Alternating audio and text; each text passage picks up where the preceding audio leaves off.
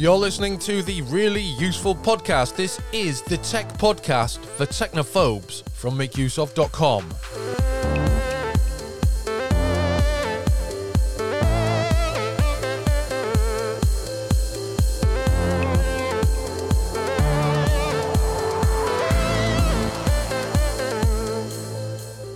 Welcome to the show. My name is Christian Colley, and with me is Gavin Phillips. How are you doing, Gavin? I'm doing very well, Christian. I made some exceptionally good brownies yesterday, so I'm still dining out on that this Monday morning. Okay. How about you? Are these legitimate brownies? Oh, they're proper tasty brownies made with multiple types of chocolate, cocoa powder, nice and fudgy in the middle, nice crisp topping. Oh, absolutely delicious. Good. Glad to hear it. Nothing illegitimate about those brownies. That's good to hear.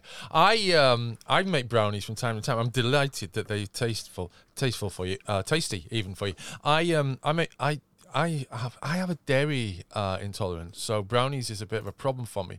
But there's this excellent series of books called Bosch, which is by some guys who do vegan recipes, which come in very useful. I'm not a vegan. I love a piece of steak or bacon or whatever, but a semi-vegan, sort of dairy-free diet does occur in our house. So there's an excellent brownies recipe in one of the Bosch books, which I made. It's kind of like chocolate brownies with peanut butter and raspberry jam on top. And it's absolutely fantastic. Oh yeah, I am here for that. That sounds incredible. Now, he is here for that. He's also here to discuss the latest in various tech news that matters, and we've got some tips and tricks. We are cycling back around, as it were, to the area of OpenAI and ChatGPT in this week's Really Useful Podcast, as there have been some developments in those areas. So we've got some news, we've got some tips and tricks, and we've got some recommendations at the end. I'm quite pleased about my recommendation. We're going to kick off, though, with something that isn't ChatGPT or OpenAI. It is a scam taking place on Twitter right now. We have a quote tweet scam that basically bad actors, as we call them, hackers, you might call them, criminals is the best way to describe them, are using quote tweets from, so basically, say I have a problem with my banking, I contact my bank on Twitter, which is a really stupid thing to do in hindsight, really, isn't it? But then again, many banks close other avenues off. So anyway, a digression there. Contacting the bank on Twitter and wait for a response, don't get anything. Then there's a quote tweet. So it's not a direct reply to you. It's a quote tweet giving you a number to contact or some other means of contacting them. And then, we start getting into the realms of malware, ransomware, scams, the dangerous quote tweaks. Here's an example. The sport account of Axis Bank notified a Twitter user that an impersonator account had commented under one of their posts. The user had posted about the 2016 Axis data breach, and the fake Axis bank account provided the user with an alleged helpline number in the comments section. This is really sneaky, isn't it?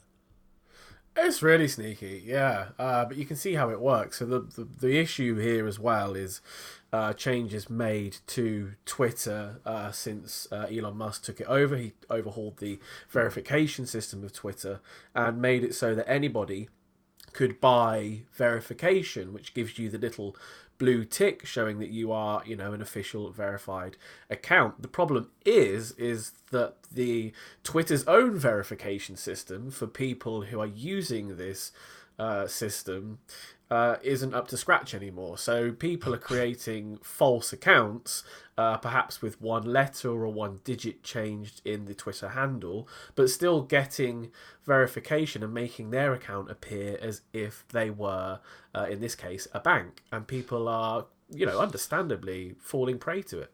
Gavin, who could have foreseen this happening? I just don't know, Christian, and it's mind-blowing for me, to say the least. There's also other things as well, I would add as well, because it's been a bit of a tumultuous month already. We're mid-March now, aren't we? For banking in general, there's been 3 or 4 big bank closures in the US. There's been a big bank takeover as we're recording today in Europe. So Yep. a lot of people are probably trying to scramble around and find new bank accounts and are running into a lot of issues. So they are trying to contact their banks on Twitter and what have you. And as Christian has already said, it's definitely not the best way to do it. But sometimes if you're desperate, it's the only way you feel like you can get a firm grasp on at least someone might respond, that sort of feeling. Let's hope so. So basically, don't use Twitter to contact your bank if you can avoid it, and ensure, if you absolutely have to, ensure it is a legitimate, verified account. Hopefully one that you've used before to contact your bank. And if anything replies to it, then again, ensure it's real, legitimate. Preferably try and use a chat bot. I know they're awful, but go on to the bank's website, use a chat bot. If there's a send an email option, if you have a business account, there's often the option to send an email from the website, so try that as well. Okay, we're going to move into the arena of ChatGPT and then out of it again, the way this this podcast is going to go. So first of all, there is a fake ChatGPT Chrome extension that steals Facebook logins. Why would it do that, Gavin? To steal a Facebook login, it literally wants access to your Facebook credentials, doesn't it? Yeah. Access your contacts list. And as Meta now integrates, Facebook now integrates payment options, depending on your Facebook configuration, you might have actually saved some banking details in there or other really useful information. I'm sure most of our listeners have seen those posts on Facebook where someone's account has been breached and it posts lots of spam. So that could be one reason behind it, but more to the point, is that they want the good information, which is your login credentials, banking information, anything other financial that they could use elsewhere. Of course, that makes sense. So Guardio Security have uncovered this malicious Chrome extension which poses as ChatGPT, and it hijacks Facebook accounts and grants super admin permissions, and it has been so far undetected by Facebook and Google. Guardio Security have updated subsequently. As soon as we reported called FageGPT, it was removed. We're glad to see the quick response to our request. While thousands were affected, many were also saved from having their Facebook accounts hacked. It's quite... we talked about a fake Windows app for ChatGPT last week, didn't we? And it is... There's no reason to assume that any of these ChatGPT and OpenAI related scams are actually using artificial intelligence or programmed intelligence or whatever to scam people. They're just hooks, aren't they, upon which scams can be held. The latest big thing, always there's a scam about it, isn't there? NFTs is a good example. Yeah, to be honest, I couldn't have said it best myself, Christian. It's the latest thing. Whenever there's a big trend, scammers are going to use it to scam, and that's kind of all there is to it. Yeah. Now, we've talked about OpenAI and at length, as I mentioned earlier on in previous podcasts, but there's been a development with regards to the ChatGPT artificial intelligence model. It has been upgraded from ChatGPT 3.5 to ChatGPT-4, hasn't it? Yeah, so this happened on March 14th. OpenAI sort of caught people slightly unawares. We knew there was a big announcement coming, and most people had guessed that it was probably going to be ChatGPT-4, the upgraded model. But it brings quite a few big changes. The biggest ones is that it can process a lot more data, and it has many more points of data that it can draw on. Talking like billions more. So it's ChatGPT-4 appears much more intelligent than its predecessor, ChatGPT, or GPT-3, sorry, is the specific name for the model.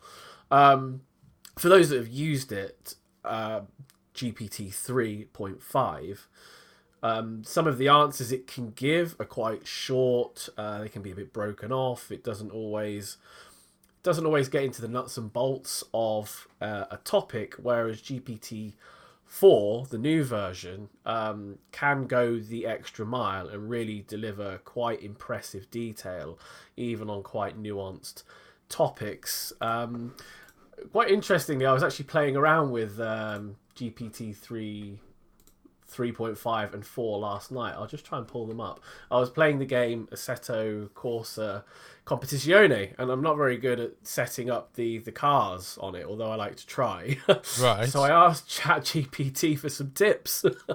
Okay. Thinking, I wonder what it'll know. So the GPT 3.5 gave me a list of 5 points, which was, focus on aerodynamics, suspension, gearing, brake balance, and tyre pressures. And it gave me 20 words on each topic. ChatGPT 4, if I can just switch to the chat, it won't let me switch, gave me 10 different areas. And within each of those areas, it broke down specific parts of the car setup that I should focus on to race faster at a specific track that I'd mentioned. So rather than just saying you should focus on aerodynamics, it said focus on aerodynamics, point 1, the front splitter, set it to 4 or 6, and then the next point, aerodynamics, change your rear wing settings to around 4 to 6 for a balance between high speed stability and cornering grip. And it goes on, and it's listed, 10 different areas to focus on that are very specific to the car and the setup. Now, that's just one area where you can see the difference between the previous model, GPT 3.5, and the new model, GPT-4. So, it really is quite impressive. Wow, that's incredible. So that has happened. So next, if you have used OpenAI so far, or its chat tool or whatever, it's going to be now using or GPT-4 as the. It's essentially a database, isn't it? It is and it isn't. It's a natural language model, so it's been trained on a humongous amount of data, and it uses the data that it knows to basically predict what it wants, to predict the answers that it thinks it should give. So each of the words that GPT knows is tokenized, and it's assigned a number basically. And for a very, very basic explanation, it looks for the patterns within the text that it has been trained upon to predict the likelihood of what should come after each word. And it does that in response to the questions that you ask. So it values those numbers or those tokens and creates its own set of tokens to give you the response. So it, in one sense, it is drawing on, you could call it a database, but it's not a database in the same sense of like rows and rows and rows of text, if you see what I mean, lines and lines and lines. Keep that in mind for later in the podcast, dear listener. Now, we talked about Meta Verified a few weeks ago, and they have expanded the rollout of this subscription service, this mind-blowingly stupid subscription service, in the United States. Just to recap, Zuckerberg made the announcement that Meta Verified would be a thing that happens in Instagram and Facebook, and it's basically a sort of Facebook/Instagram version of the Twitter Verified thing that we mentioned earlier on, where you pay to appear to be more important than everyone else. It's basically it, isn't it? Yeah, I mean, there's not much more to it than that, is there? It's also, though, it's Zuckerberg's way of going, oh, look, they've monetized that a bit more. We could do that as well. Yeah, exactly. And considering the amount of money that Meta have spent on attempting to force people into the metaverse, which I think stood at $30 billion the last time I looked at their accounting at the end of last year. So they've lost an extraordinary amount of money. And although monetizing these accounts at £12 a month, I think, or $15 a month, sorry. Yeah. It's not going to make a huge deal of difference. It's at that moment where these companies are like, oh my gosh, we need to get money through the door any way possible. Just imagine if that $30 billion had been used in a useful manner. Oh, God, the pain. Food for thought there, ladies and gentlemen. Okay, so that's going on with Meta. And also, I mean, I suppose it's another another loss thing that they've been throwing down the drain, more money. Meta have dropped NFT support on Instagram and Facebook after a short trial. That's something else that we mentioned a few weeks ago, so that's no longer happening now. Stefan Casriel tweeted on March the 13th that Meta was moving its focus from NFTs to other areas of focus where the company can make an impact. We're winding down digital collectibles, he said, for now to focus on other ways to support creators, people, and businesses. This is part of a 5-part thread on the topic of Facebook/Meta/Instagram, whatever, that whole umbrella, not doing NFTs anymore. He thanked partners who joined us on the journey and stated that we learned a ton that we'll be able to apply to products we're continuing to build to support creators. Let me be clear, creating opportunities for creators and businesses to connect with their fans and monetize remains a priority, and we'll continue investing in fintech tools that people and businesses will need for the future, and streaming payments with MetaPay, making checkout and payouts easier, and investing in messaging payments across Meta. So goodbye to the NFTs, but there's still a big portion of that sort of whole infrastructure that they're keeping on. It's not a big surprise, is it, though? Not particularly. I don't think it took off very well. No. Instagram particularly has never been a massive platform for crypto anyway, has it? It's not a traditional place in terms of its focus more on lifestyle and that sort of. It's a bit of a misjudgment for Instagram, really, wasn't it? It's like I completely think so, misunderstanding what the users use Instagram for. Oh yeah, absolutely. It was to sort of slap it on there for some of the larger creators who may have wanted to do NFT sales and crypto and what have you. But again, yeah, it misses the point of why people are there to begin with. So I'm not surprised this has ended and ended so quickly as well.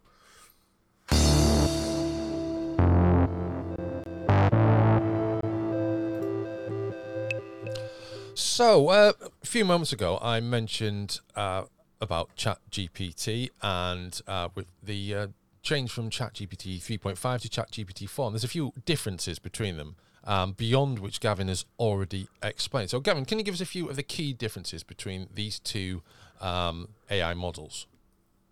Yeah, absolutely. There's sort of 4 or 5 key differences between GPT-4 and GPT 3.5.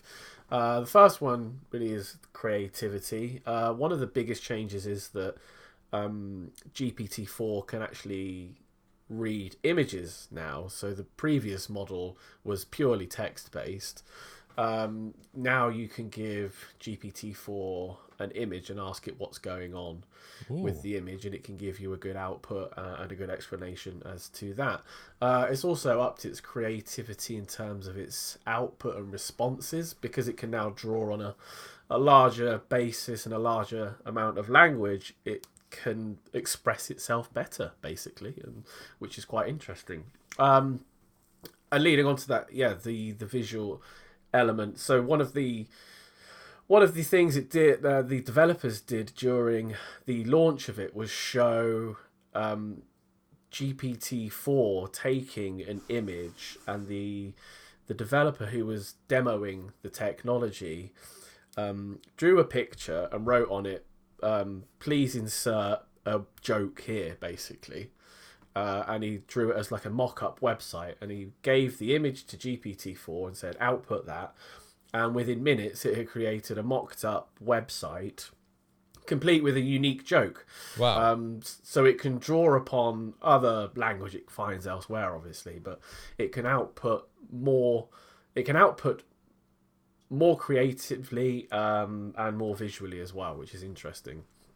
Another interesting update is the safety. One thing that raised some concerns about GPT-3 3.5 was that you could quite easily get it to output incorrect answers all of the time, and it would present these answers as if it were fact. And this is actually something that caught Google out when they released theirs, is that it had spat something out as fact and nobody had bothered to fact check it. Because of how confident GPT 3.5 and GPT-4 when they output an answer, it's quite easy to go along with whatever they say. But GPT-4 is now much safer because they've baked many of the safety mechanisms into the model rather than as an afterthought as it was with GPT 3.5. Linking to that is the factuality of responses. There's a thing in AI called AI hallucination, which is where basically the AI model just makes stuff up because it doesn't quite know the answer. So it basically draws upon anything it can and again spits it out as a factual response. And if you're not paying attention, it can be quite easily to sort of overlook these hallucinations. The final point is the context window, which is basically how much data the model can retain during a chat session. So GPT-4 has a much bigger context window than GPT 3.5. So if you're using ChatGPT and using GPT-4 to talk, you'll be able to go through, I can't remember the exact figure, but it's a phenomenal amount of text before your individual chat runs out of memory, which means it can process much more information without you having to switch to another chat, or if you wanted it to summarize information, say, you could throw a much larger text at it and it would be able to process and read it much faster rather than having to break it down into smaller chunks.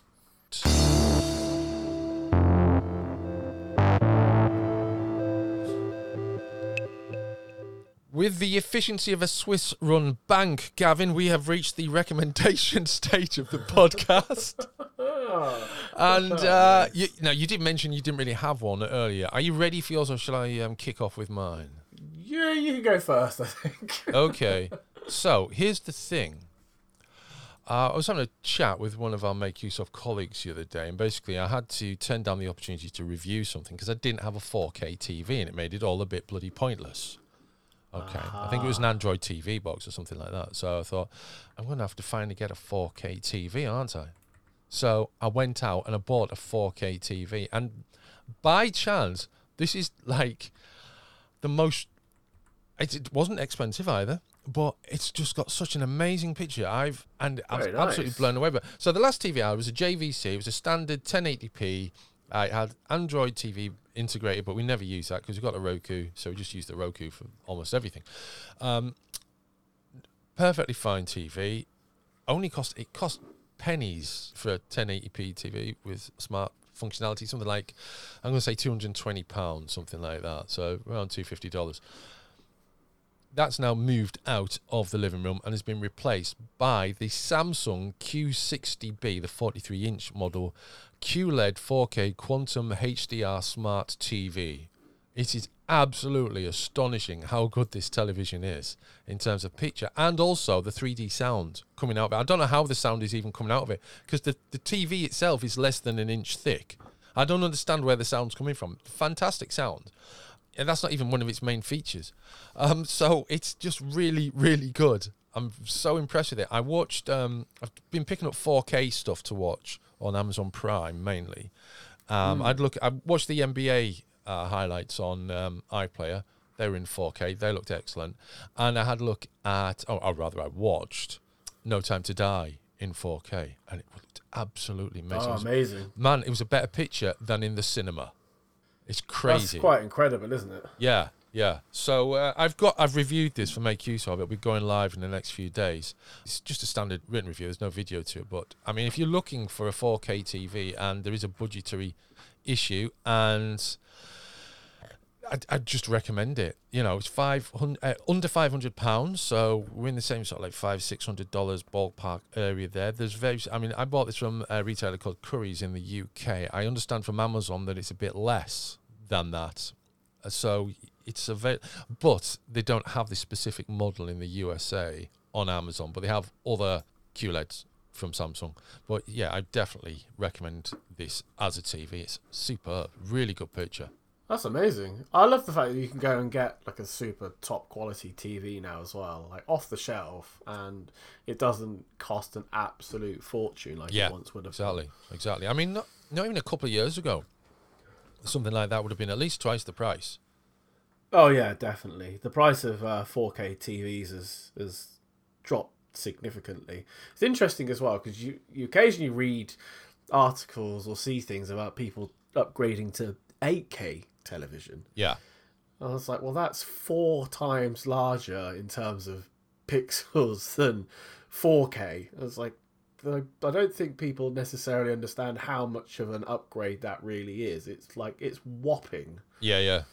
It's, I mean, there's got to be a stage where we have to stop. Absolutely. Well, for now as well, it's limited, well, at least where I live, it's limited by my internet connection. Yeah, of course, yeah. And streaming in 4K on a single device in the house means basically nobody else could use the internet. So it is a limitation. Yeah, definitely. So what's your recommendation, Gavin? My recommendation is, as I've been just wondering what I've actually been doing this week. It's always worrying when I get to Monday and go, God, what did I do last week? But I actually spent some time playing a game called Duelist 2, which is a remake or it's not really a remake, is it? It is a second release, but it's by a different developer of a game called Duelist, which is a turn-based collectible card game. It's available on Steam. And the original game, Duelist, was a great game. There were hundreds of different cards you could win and collect. You unlocked new cards as you went through the game to build stronger and stronger decks, and it had a really, really good online scene. Not quite esport level, but it's definitely competitive, and there were tournaments and what have you. Unfortunately, the game folded, but it has been brought back to life as Duelist 2. It's not quite as good as the original at the moment. They've not released the same amount of cards as the original had, but it's quite promising so far. So you basically get a deck of cards. I think it's 25 cards in a deck, and there are 6 different factions you can choose from. You can build cross-faction decks. There's also an amount of neutral cards that any faction can use along with them, and you basically build them up and you battle other people online. The board itself, I can't remember the exact dimensions. Let me just 1, 2, 3, 4, 5, 6, 7, 8, 9, 10 by, it's a 10 by 5 board, and you basically place your cards down, and then it brings a little like minion onto the board, and you use that to battle the opponent's minions. There's also like different spells you can cast, and you can create like chain effects between different spells to try and take out more people as you go. Like I said, it is still under development. It has been officially released, but because of the nature of the game as a collectible card game, they release packs as they sort of make them, so it is building up slowly. The best thing is it's a free-to-play game. There's no actual initial investment. I backed it on Kickstarter because I really liked the original, but if you want to play it, it's completely free. You don't even have to pay any money at all, really.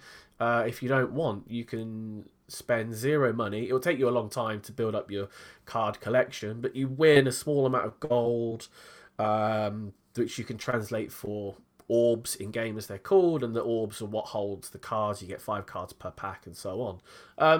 So it's quite good overall. I'll also mention on top of this, if you want to try the original with all of the cards unlocked, there is a website called duelist.gg, and that has the original game with every single original card unlocked, so you don't have to, well, I mean, you can't go and pay for them anymore because that game doesn't exist, but it's a really fun way to see what the original was like versus the new version.